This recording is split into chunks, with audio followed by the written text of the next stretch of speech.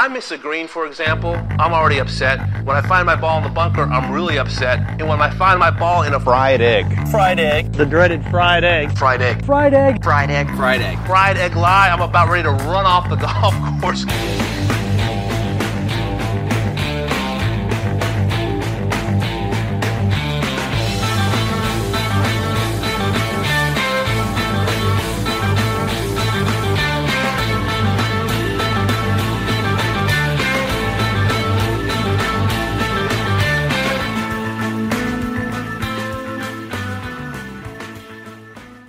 Ladies and gentlemen, welcome back to another edition of the Fried Egg Podcast. Today I'm joined by Paulie and Kyle Nathan, and we're going to do a little bit of a recap on the Sony and a preview of the CareerBuilder Challenge.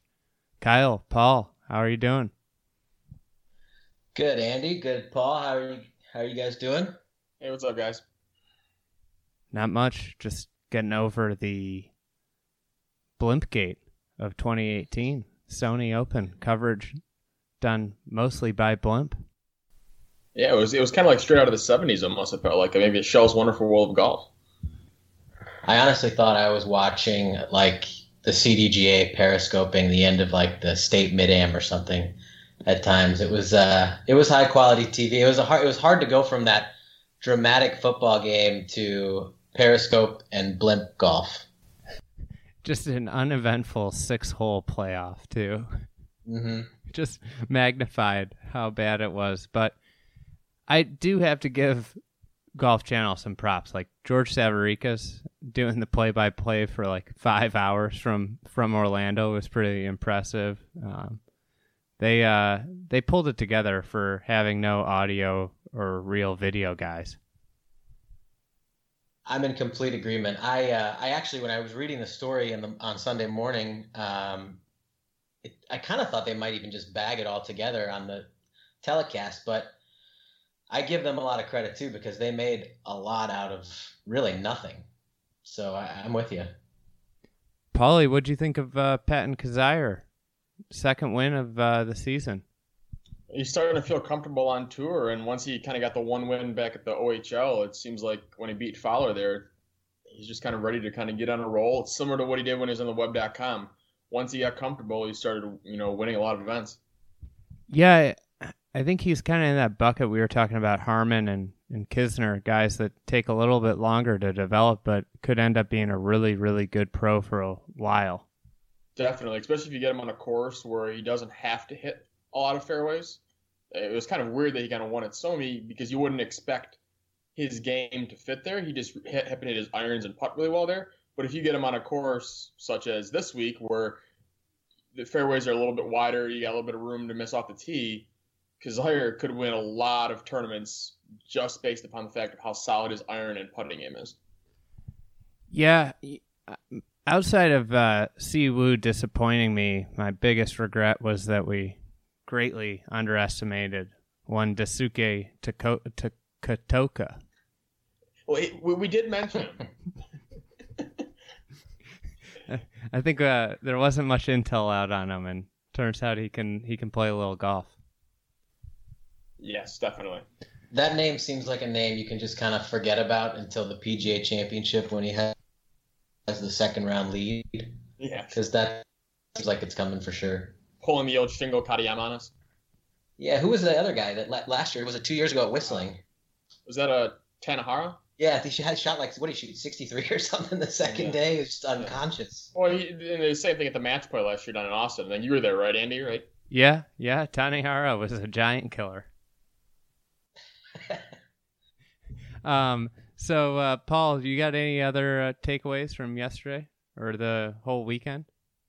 No, I think one of the surprising things was that the final winning score was only 17 under. I'm guessing when, guys like Justin Thomas and Jordan Spieth teed up on Sunday morning, they were expecting the winning score to be 20. So when Justin Thomas reflects on it, we kind of saw it in his, post-round interview that when he realized that he could have shot, I think, 63 and been in a playoff, it might have stung a little bit because that's definitely not on the realm of possibilities for him on that golf course. Kyle, you got anything?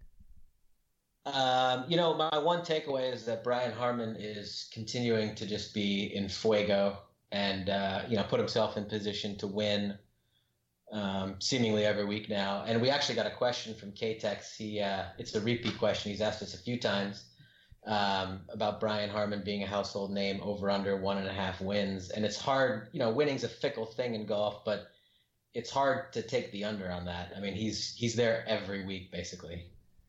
Yeah, I think he is going to rack up wins in his 30s. I think he's 31. So lots of golf ahead.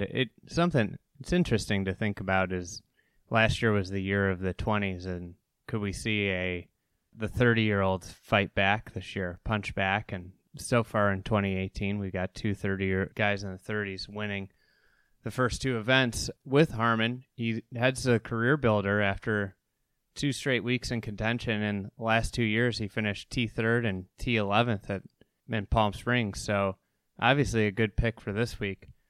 Unique format, 54 holes before the cut, and it's a Pro-Am, and they play 3 different courses.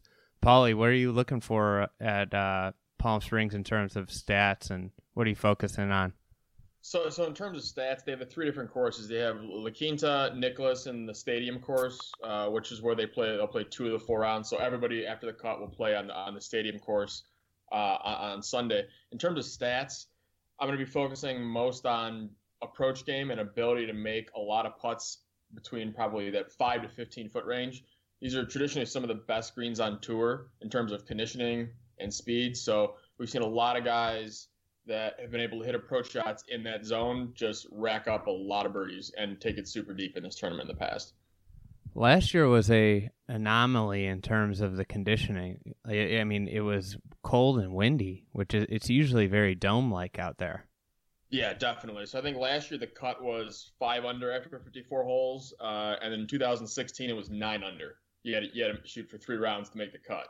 And one other thing about the cut, since it's only going to be 1 round on Sundays, if there's actually more than 78 players, they actually cut to 60 in ties instead of 70. So with a condensed leaderboard, I wouldn't be surprised if you have 79 or 80 and you think your guy made the cut being tied for 68th and he actually misses it. So it's one thing to be aware of for fantasy-wise. From what I looked at, it doesn't seem like it's too bomber heavy in terms of the courses don't favor bombers that much. I think it's more favors like the really steady ball strikers. Am I right there?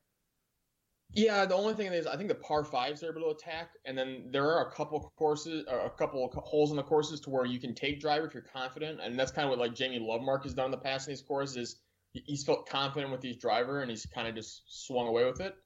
And so if there's guys that are going to do that, they have the potential to make a lot of birdies, but there's going to be a lot of approach shots between 125 and 150 zone where the guys are hitting anywhere from gap wedge to maybe 9 irons. They're going to have a lot of those each round. So the field is okay. There's only 5 guys in the top 30 in the world. Headliner are like Rahm and Mickelson. And then the course setup has been the same now this will be the 3rd year where they play PGA West Stadium course, which is the famous Pete Dye design that got booted off of the tour in the 80s for being, because the players hated it so much.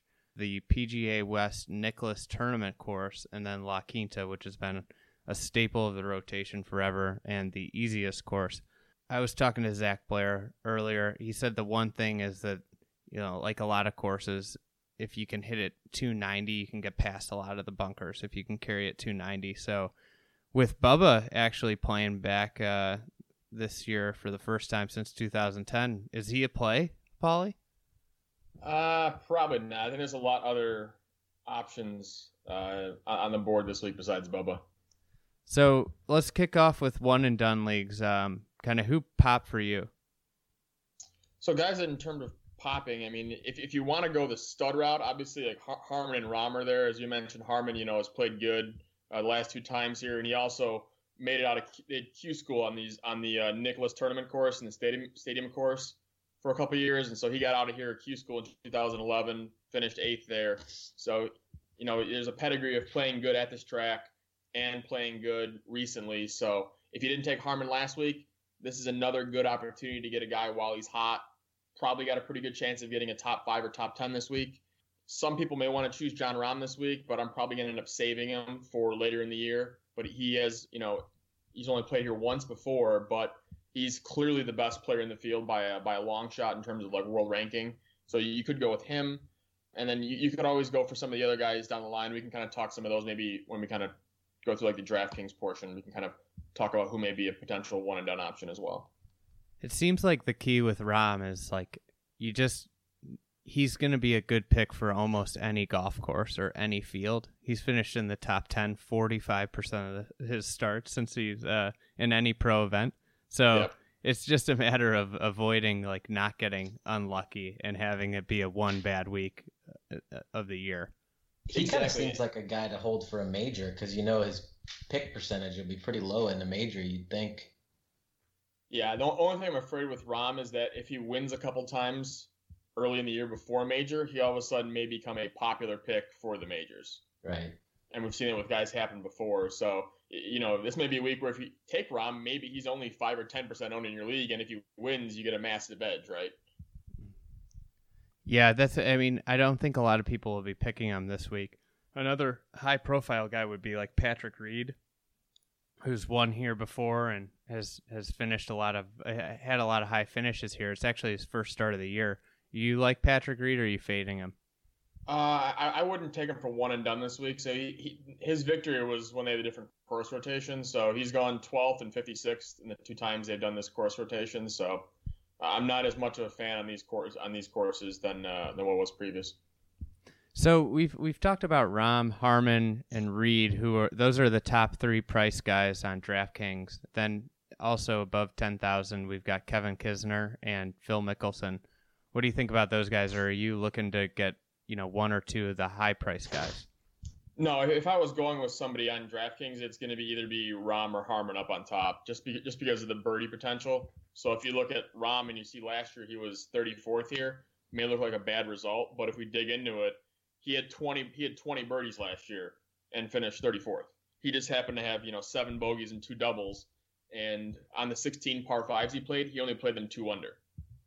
Wow. So it seems like there's a lot of room of improvement based on what we know about John Rahm, to where he could come out here and, not necessarily blow the field away, but he could carry the rest of your lineup. And I don't see guys like Kisner or Mickelson carrying a lineup this week. The other thing is it kind of goes to what Zach said, is that he's long enough that he can get past a lot of the trouble, and then it becomes just a wedge fest for him. And I know that's an area where he's worked a ton in the off season. So we could see those improved results this week. Exactly, and he's just a birdie machine. So that's the difference between a guy like Kisner and Rahm, is that every round you're going to see Kisner make probably 1 or 2 birdies less than Rahm, and over 4 rounds that's going to add up and be a big difference for DraftKings scoring. So that's kind of the reason why I like Harmon as well. He had 22 birdies and an eagle here last year, 23 birdies in 2016, and had 31 birdies here in Q School in 2011. So he can definitely fill it up. Do you find the multi-course events to be easier or harder to handicap? I would say harder to handicap because in this case, and similar to like Pebble Beach, they don't have shot link data for all 3 courses in terms of like looking historically, like to figure out trends in terms of where did players perform, how did they perform, did they just play good last year and finish high because they putted amazing, or what happened? You don't necessarily have all that data, and that makes it difficult. All right, makes sense. Yeah, it's this early part of the season. There isn't a lot of shot link data because just there's a couple multi-course deals, and they had the Asia swing where they didn't have the data. Makes it a little bit more difficult for you. Definitely. So then we go into like the 9,000s and 8,000s, and there's a lot of guys in here that are intriguing, whether it be based off of hot recent play or past results. Who do you like in here? You got Jason Duffner, Webb Simpson, Kazire, who just won last week, Hadley, who was on a tear, Shea Reve. I would actually go with Ches here. So interesting thing with Ches, last week he finished 18th at the Sony Open, and he's kind of a typical guy that finishes between 10th and 20th almost every single time. So if you look at his record, I think he went in his last 6 or 7 starts, he's finished every time in the top 25, but never in the top 10. This past week, he actually lost 5 shots on the green putting and finished 18th. he had his normal putting, which is gaining about a shot for the whole event, strokes gained putting, he would have finished at 17 under and would have been in the playoff. So, and that's just with a normal putting week. Yeah, the other thing about Reeve is he went to college at Arizona State, so very accustomed to playing desert golf. Definitely, yep. And that's kind of the other corollary with Rahm as well. They're kind of comfortable in the situation. So a name that popped in here that I just saw who I hadn't heard from in so long is crazy is Bill Haas. Kind of become the forgotten man in recent years of golf. Yeah, he's one of my most hated DraftKings plays ever because he just makes 0 birdies. He'll play around and make 2 birdies, 1 bogey, and not really help your team at all. And so he's priced here high at 8,600. He missed the cut last week, I believe, down in Sony. So even though he has a good track record here, I don't see enough upside to play him in any DraftKings tournaments this week. What about Brendan Steele? I always feel like he's an undervalued guy. People just don't like him, so they don't pick him. Yeah, and I think he's another local guy as well here too. But he's played well here last year. I think at a top 10 finish, and he's another guy that could, when he gets hot with his game, he can roll a lot of putts in and make a lot of birdies in a round. So I definitely like the guys that have the ability to make 6, 7, 8 birdies in a round. Whereas Steele could do it, I don't think Haas can do that consistently. So any other ones to add here? In that price range, you're talking between 85 and 10,000. No, I don't see any other main guys there. I mean, I like Webb Simpson a little bit up there, but I think he's going to be very heavily owned based upon how he finished last week. Yeah, he seems to be playing pretty well the last, 9 months or so. He's really kind of rounding back into not what he once was, which was a top 10 player in the world, but a really steady, solid player, and he gets it done tee to green. So, yeah, he actually started to figure out his putting. So in his last 10 events, he had positive strokes gained putting in 8 of those. So that's kind of where his success has come from. What about one and done huge. for Webb? What was that? What about one and done for Webb?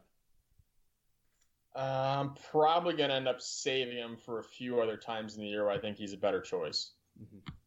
I don't know if he has enough upside to win here. I think he'll get you a top 15, but there's a couple other choices. I'd be more likely to go with Chez probably, and because I think he's probably, you're not going to use him anywhere else this year, and he's got a good chance of getting a top 15 for you if you're going to go that route. Okay. So then we move into, kind of under 8,500 and into the 7,000s, and what names pop here? So the one that popped the most to me was down at 7,700 was Brandt Snedeker. So Snedeker's, it's his first event of the full season. He played I think one event in the fall, the RSM. Made the cut there. Started to hit the ball pretty well, and then he went down and played in Indonesia. And the reason he did that is he was trying to make the top 50 by the end of the year, so he could get exempted in the Masters. But he fell ill while playing, so he withdrew down there. So he didn't hit the top 50. So he has a little bit of motivation here to make it in the top 50 so he can go play at Augusta, because that tournament is his favorite tournament. It means the world to him. How's his track record at this course? Well, he hasn't played here the last 2 years for this rotation, but if we look in terms of what skill set we like in this golf course, it's guys that can hit iron shots close and can make putts. Well, that's pretty much Brandt Snedeker. If you have a guy sitting at 125, I'll take Snedeker all day to get up and down versus almost any other PGA Tour pro. Yeah, that's true. I know he putts really so well on Poe and with the AT&T and the Farmers too. So it's yeah, he tends to play well at the beginning of the year too. I feel like he almost always wins one tournament in the first couple months of the season. Yeah, so I'm thinking he notches a win here or has enough high finishes to where he gets in the top 50 come Augusta. It's kind of crazy he's outside the top 50, but yeah. Anyone else in this area?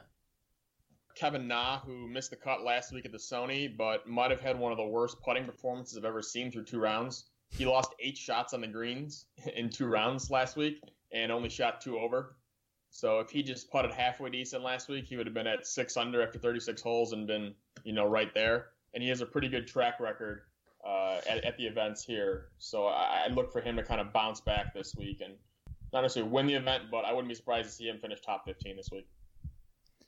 I kind of like Grayson Murray. I know he's such an idiot on Twitter, but he's going to win a lot of times as a tour pro. He's still only like 24 years old, and he finished, I think, top 15 here last year. It's a name that I think this is a golf course that could set up really well for him. Yeah, he's one of those high upside guys to where if he plays well, which is what you're trying to do if you're trying to win a DraftKings tournament, you need a guy, if he plays well, to go off. And Murray plays well, he's going to make 25 birdies this week. So he definitely has the upside, and he also can make eagles on the par fives as well, which is key. How about your boy Ryan Armour? Yeah, my man crush on Ryan Armour, I think. Mm-hmm. He keeps hitting it solid every single time he plays. So as some of you might follow me on Twitter, I kind of had like a Ryan Armour stat tracker update of how many times he keeps hitting it inside 20 feet.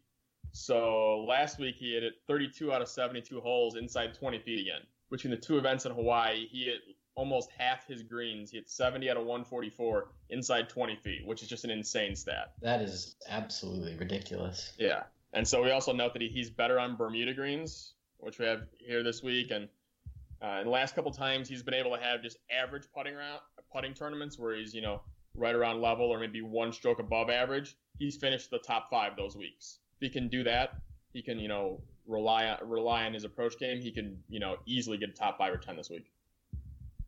It's kind of crazy how good he's hitting the ball. Yeah, I mean, here's a crazy stat that may blow your mind. So in his last 5 events he's played, he's gained over 22 shots, strokes gained approach. Wow. So, is he leading the tour in strokes gained approach right now? I think he's got to be pretty close to up there. I haven't looked exactly where he is in the standings. I was looking at the tournament by tournament things for the last 5. A guy who had a crazy, kind of like an under the radar good year last year was Sung Kang. It's 7,500. You have any expectations for him this year? He's a guy that's, I think, just going to pop up every once in a while. Maybe somewhere like a Shell Houston Open contend, but I don't see him as a guy that is going to be there week in, week out. When he's off, he's off bad, and when he's on really good. Kind of like how Siwoo Kim was last year. He'll play good 3 or 4 times and then not so good the other times. Okay. So then we kind of start to get down into the values, and we got a guy you liked last week, Bo Hostler at 7,100. Got a lot of younger guys down here. Who you pulling out of this group? So I think Hostler's another California guy, correct? I believe so. I believe so, yeah. I mean, I like him again, especially if you're looking on the betting side. He's 300-1 again this week, which I'm kind of surprised in a weak field. But he's another guy that can put up a lot of birdies, so 7,100 is good for him. I also like another guy with California ties is Brendan Hagee, who played golf at Cal. He's known to play well on easy courses. Yeah, he's scary long, too. Yeah, so he can, kind of carry those bunkers. So if we look at, like, his birdie rate over his last 5 events, he's, I think, 4th in that. So his last 5 cuts that he's made, he's had 25 more birdies total than the average player in those events, which is a crazy stat. So when he makes a cut, he goes crazy in terms of number of birdies. Interesting. I think he lives in the off season in Scottsdale, so accustomed to desert golf as well. Turns out Wesley Bryan's driver issues are real, Paulie. Yep. I think I heard he's putting it on the shelf for a couple months until the full Florida swing, so he's going with the 3-wood out here. So he's not very long to start. No, I mean he may get away with it this week, but like, how are you going to do that if you play Torrey Pines or like Riviera? There's just no way. I'm sorry. Yeah, that's not going to happen at Torrey. He wants 3 woods for his second shots. That's it's not a recipe for success, and unless you're Kyle Nathan. So yeah, right. One of the crazy stories I read about is John Peterson. He's talking about giving up golf if he doesn't secure his card after this major medical. Yeah. So he's kind of, come to the realization that he's getting up there in years. I think he's, in his mid to late 20s now, right? I think. Yeah. Somewhere around there. I mean, he's been around for a while, and he had a couple good years about 3 or 4 years ago, but I know he's had a lot of injuries the past 2 years. But sometimes these guys that kind of not necessarily give up, but take a little bit of stress off themselves and pressure, tend to perform really well, and we saw it the first 2 rounds last week at the Sony with Peterson. Yeah, he won the NCAA championship and the Jones Cup in the same year, which has like only been done by like I think 3 guys in history of golf. He's super talented. I mean, he's quite outspoken and not. I think he's very misunderstood, him and his buddy Grayson. But it's an interesting story to watch. One other guy down there I like is you might see Maverick McNeely this week in the field. So what are your thoughts on him, Andy? I think he's really good. He hasn't had any great performances on tour yet in a lot of opportunities.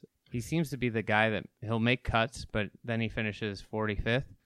I mean, obviously, a boatload of talent, was the number 1 player in the world as an amateur for a good stretch of time, but kind of regressed almost. He had a good senior year, but not like a great senior year, and he played a lot better golf when he was younger. So I'm kind of mixed on him. Obviously, he's got a ton of hype, but I don't buy it that much right now. I think if I were looking at young guys, I'd prefer some other guys on here. Yeah, I kind of feel the same. I think he may make the cut this week, but I don't think he's going to do much better than that. It's pretty high price for him at 7,000. What is he, 7,100? Somewhere I think in the high. I thought he was in the high 6s, maybe about 6,800, 6,900. Yeah, 6,900. 6,900. So I just like some other guys in that area, like Sam Ryder. I'd prefer. He made the cut last week. He didn't play great, but like another opportunity where ball striking's at a premium. He's a great ball striker. I think you look at some other guys too in this area. You've got Harold Varner. I don't know how you feel about him, but not a big fan. I'd rather go with somebody like Taylor Gooch, who played well last week at the Sony. He was 6,600. Mm-hmm. I mean, like Aaron Wise is a guy at 6,800 that's priced less than him, and as a pro, he's done a lot more to prove he can play at this level than Maverick McNeely at this point. Exactly. So, and there's some players in this field here that are kind of a surprise that you're thinking, how are they even in this event? So, if I had to give you these guys, who would you guys choose between John Daly, Corey Pavin, Mark Brooks, Mike Weir, Jason Gore, Hunter Mahan? If you had to choose one player to do the best this week, who would it be? I'm going with Hunter Mahan. Yeah, I would say Hunter Mahan too. I think I'm going to put those 6 guys in a DraftKings lineup and just see how it does.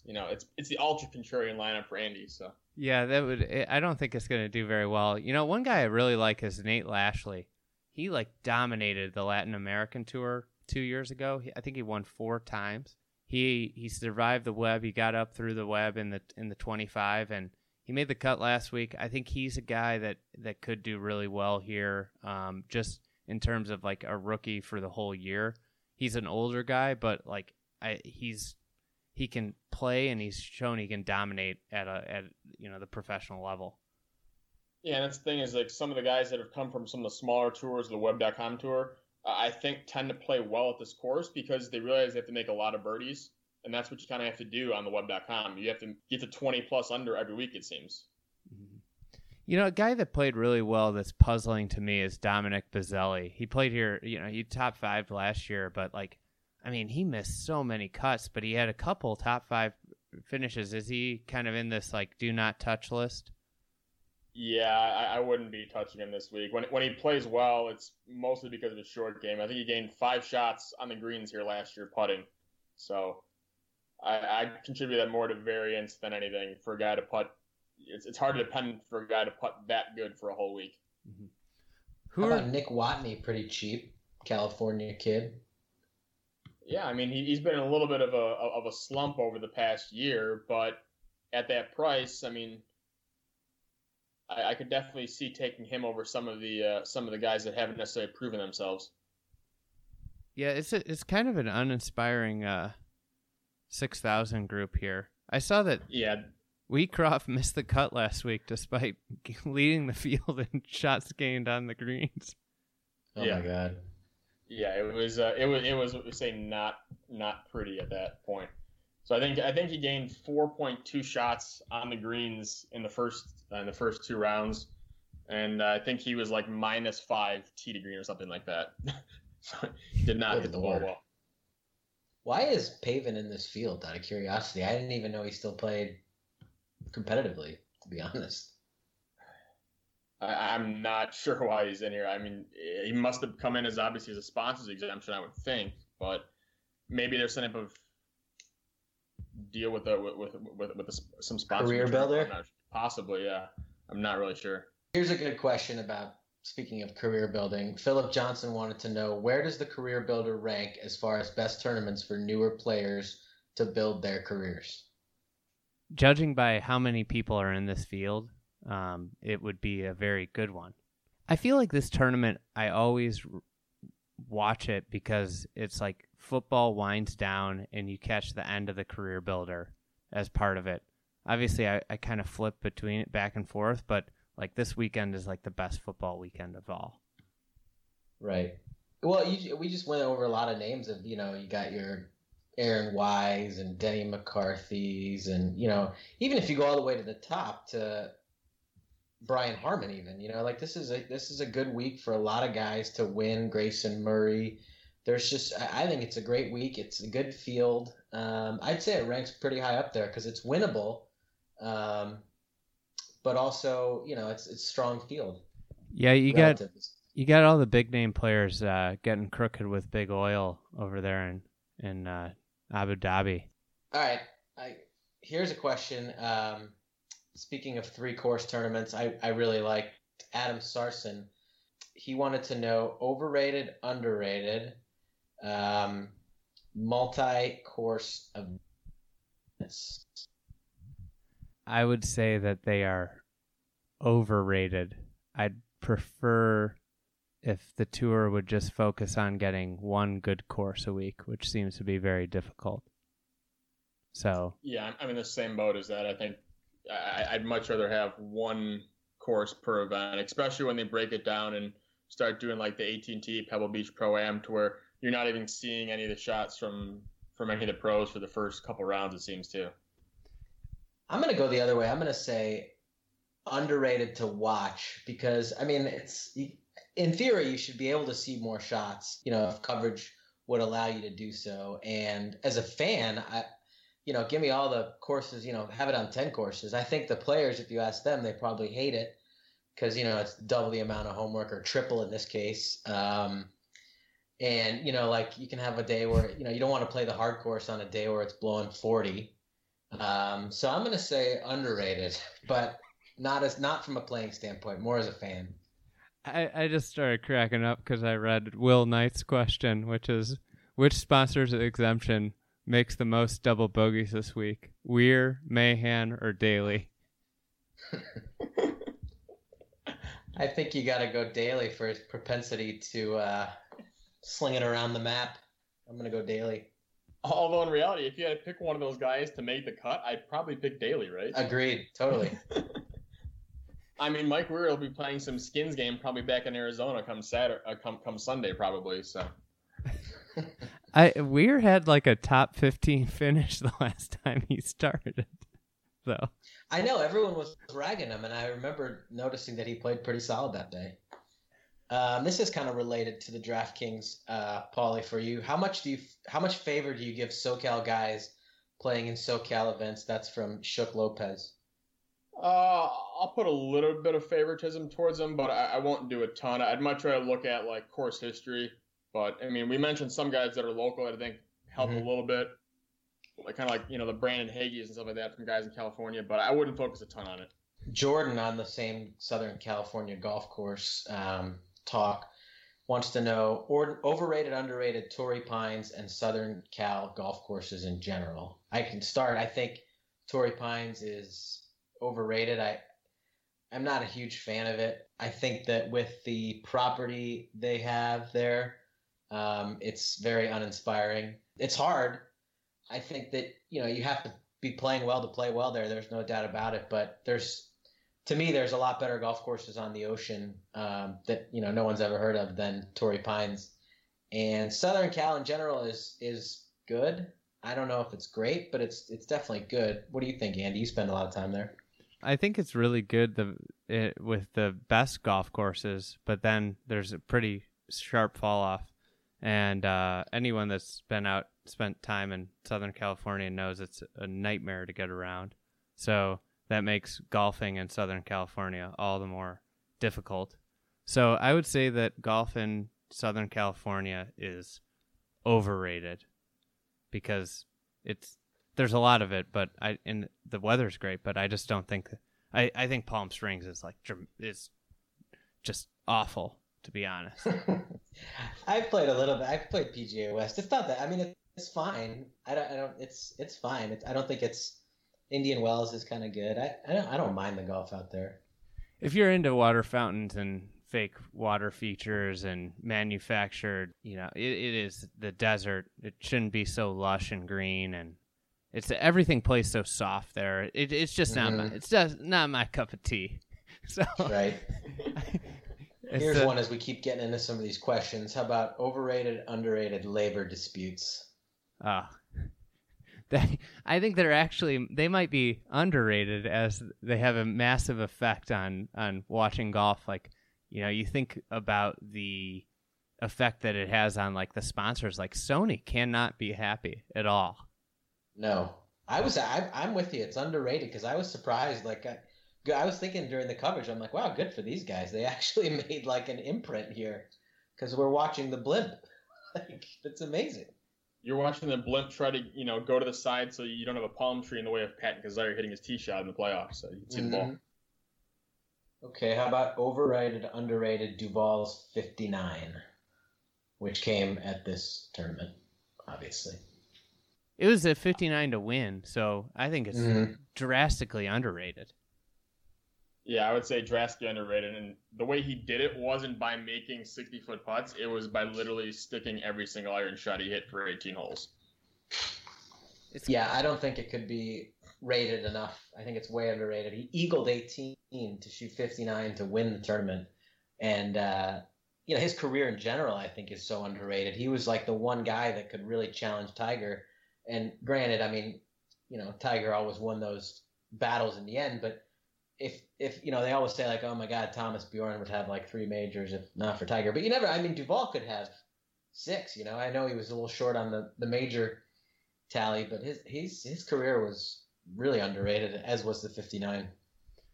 Yeah, Duval is the quick decline is what ruins Duval's career. Right, totally. He's pretty good on TV too. Like if you would have asked me in 2002 if David Duval would have been good on TV, I would have said, absolutely 0% chance. But he's real good, actually. I think I like him. So here's a question regarding kind of TV and tournaments. Barry W. Better for a tournament bunch leaderboard with smaller name players like last week at Sony, or a big name runaway win like Kapalua? For me, there's no doubt I'd rather watch a tighter golf tournament.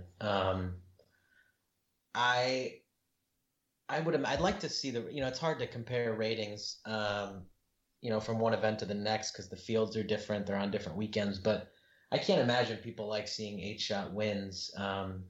If you go back to the ratings when Rory won at Congressional or, any kind of blowout win, I can't imagine they're too good. I'd rather have 8 guys with a chance on the back 9, even if I've only heard of 4 of them, than see Justin Thomas have a 10-shot lead, personally. Yeah, I'm kind of in the same boat as Kyle there. I'd much rather have the stacked leaderboard, but I can get from like a sponsor's viewpoint to where they'd rather have, the big name player running away with it as opposed to a bunch of no names at the top. I love when it's close because you get to see how guys perform under pressure and a lot of times how younger or little known guys like vie for like a career-changing event, a life-changing event. Like we saw Tom Hoagie make that double bogey at Sony, and if he was leading by 7 shots, it wouldn't have mattered. Obviously, I don't think Tom Hoagie would be leading by 7 shots. I was surprised. I didn't really know much about Tom Hoagie, and I thought he was like a 45-year-old who had been kicking it around the mini tours for a while. He's only 28. Yeah, that's kind of crazy. He's just got a name that screams 45-year-old. I mean, he did play with Tiger at the final round of what was it in the Carolinas a couple years ago when Tiger came back. The Greensboro. Greensboro, yeah, the event right before the PGA. I think he was a Tiger in the final round there. That was the last time Tiger was in contention. Here's a question for you, Paulie. Overrated or underrated hot putters? I would say underrated. I think in order to really win on tour a lot, I think you have to have a skill set that just dominates the competition. And if you can't hit the ball 370 yards on a string like DJ, you're going to have to catch a hot putter to win for a week. And that's kind of what Brian Harman did the first 2 rounds this past week, is he was making everything, and then he got a cold putter the last 2 days and kind of just went into neutral. Here's another one for you. Andrew Allen, in a season-long fantasy game, who's a better C player, Harold Varner or Ryan Armour? I think I know the answer to this. Oh, that was a toss-up. I mean, how can you give me that one? It's definitely going to be Ryan Armour there. So we just wanted to give Andrew his answer if he hadn't picked it up earlier. You're officially the president of the Ryan Armour fan club. Yeah, I got Siwoo. You got Ryan Armour. This year, we'll just remember that. So speaking of birdies and ratings, overrated, underrated birdie fest tournaments. I think if it's like a normal event for a week, I think birdie fests are good. If you're talking like a major, I'd rather have it where the score is like 4 to 8, 4 to 10 under par, somewhere in that range. So I think about this a little differently. Like, I have no problem if the birdie fests are happening, if the golf course is good, if it's like thoughtful and like, these guys are playing really well. I think like what happens at really good golf courses is that like a few guys will really separate themselves. The best players, like, their separation. When there's like 30 guys within 4 shots at 20 under, that's not good. Yeah, I like carnage. I want to see like last year's web.com in the Bahamas where people are just ejecting all over the place. For some reason, I find that entertaining, probably because I know how it feels to go triple-double, but I'm entertained by that for some reason more than watching someone birdie 6 out of 7 and be 3 back. That golf course is ejecting people again this year in better conditions. Mm-hmm. I think Norman rinsing his tee shot was amazing. That was great. It's the ultimate symbol for a Greg Norman resort course, is him rinsing a tee shot. That should be the GIF on the GPS on the carts whenever you play a Greg Norman golf course. Him just club twirling it right in the water. And the Shark Experience carts. That is true. The Shark Experience. It's called having an iPad. Yes, your iPhone can do all of this. There was a good question from Hank here. Let me find it. It was a cool idea. Is it the one about the Tournament of Champions? Yep, here it is. An idea for Kapalua. Why not include all the winners of web events in the field? Rewards the win, gives them the chance to earn valuable FedEx and world ranking points that they otherwise would not get. Assures they don't get buried on the priority list. I like that idea. I think that event needs something to begin with. I was kind of bored by it, to be honest. I mean, obviously DJ winning by a lot had something to do with that, but I think that it would be great to have something different about that event, and that seems like as plausible as anything. Yeah, I think it'd be a great opportunity for those guys to build their hashtag brand. Also. So, it also would help the tour with the marketability of some of their lower tier players. Like, I think that's one of the things they struggle with is, like, people only know, like, 10 golfers. And how do you get people acquainted with more golfers sooner? And that's a great opportunity. I feel like that's a very well-watched event, despite it being kind of boring. Yeah, and I think it's because it's in the primetime TV segment, right? So people are able to watch it for 4 or 5 hours at night, especially on the weekdays, instead of having the coverage, from that 12 to 5 or 2 to 5 window that it normally is. Yeah, they need to do something with it. I don't know what it is, but they have such a good opportunity there to reach a lot of people. So who you guys picking this week? One and done league. I'm going to go Brian Harmon because I think that everything Paulie said made sense. He's real hot, and I don't think I'm going to use him in a major, so might as well use him this week. Yeah, I'll be either going Harmon or possibly Reavie. Thinking unless I decide to, maybe go with a dark horse like JJ Spawn or something as well, possibly. Yeah, I'm probably going to go with Harmon. I'm going to make a rare majority play. My Siwoo pick didn't work out for me last week, so I need to get some points on the board.